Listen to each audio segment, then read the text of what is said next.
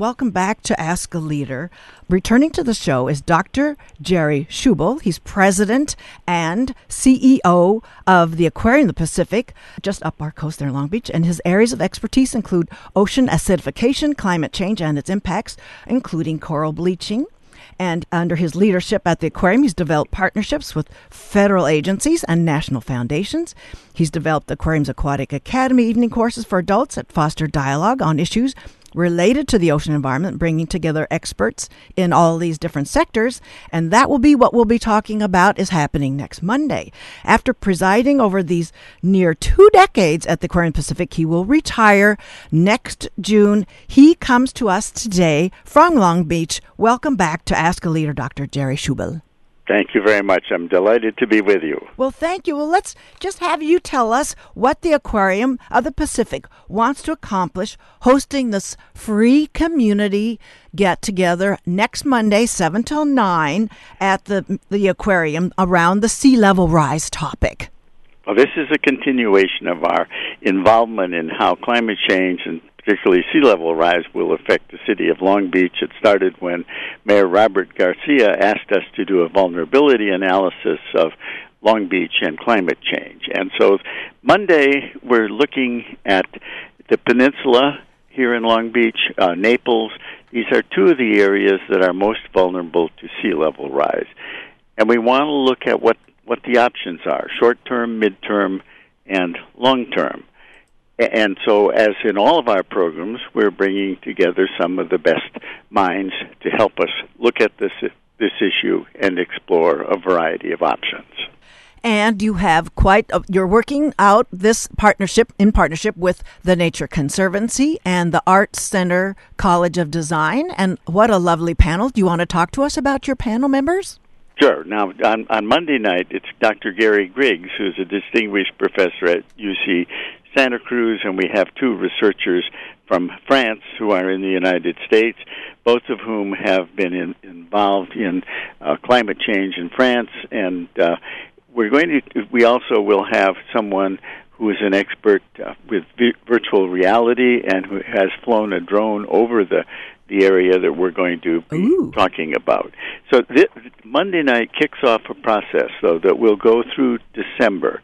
So we're trying to set the stage on Monday night, and then over the next 4 months, we'll be looking at all of the options that we have.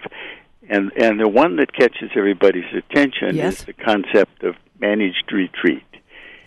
Up and down the coast of California, communities are talking about managed retreat, and it's the ultimate form of adaptation. But it doesn't have to happen next week, next month, next year. And I think by looking at different time frames, we hope that one can have rational discussions about how you can keep people in their homes as long as possible. And if at such time retreat becomes necessary, it can be done with the least emotional or financial impact. Because, after all, these are people's homes, their lives, their largest investments. And there are ways that we can buy time with climate change. And this is about Long Beach. Is this going to be kind of a model? Are you drawing maybe from a larger audience? Because we're looking at Balboa, and it has a lot of similar attributes. And we talk about that at different parts of KUCI programming about, the persistent change there, and so will you be able to draw on a broader audience to take these messages away about managed retreat? What it could look like? Absolutely, we're going to look at not only California-wide but U.S.-wide, and even some of the international examples. And we hope that at the end of this, we intend to develop a case study of how you can approach this issue and not have everything come unravel the way it has in some of the communities up and down our coast.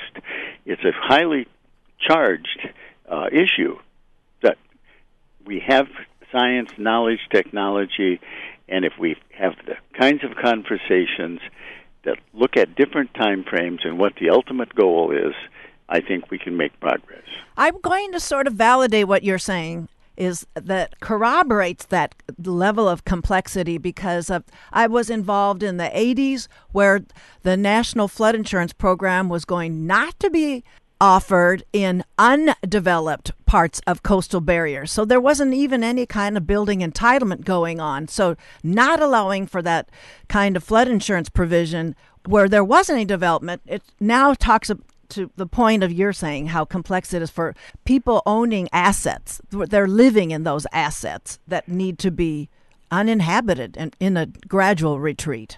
So the situation now is quite different because so many people are living along the coast, and in many of these communities, when you talk about retreat, where do you go? The opportunities aren't the same as in some other parts of the country that are much less populated. So I think we have to take a different approach.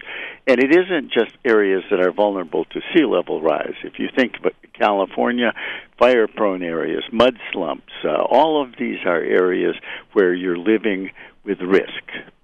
Risk, absolutely. Well, I know there's more you could say about the forum. We're going to make sure people know to go to aquariumofpacific.org/events for more information. You're asking that people do reserve their seats for next Monday, and you're pulling, as you said, from for audiences from all over. I want to thank you for your time, and maybe, Dr. Schubel, you will be available for an interview before your retirement next June? I would be happy to. Okay, yes. Well, that would be wonderful. Thank you so much for being on Ask a Leader today.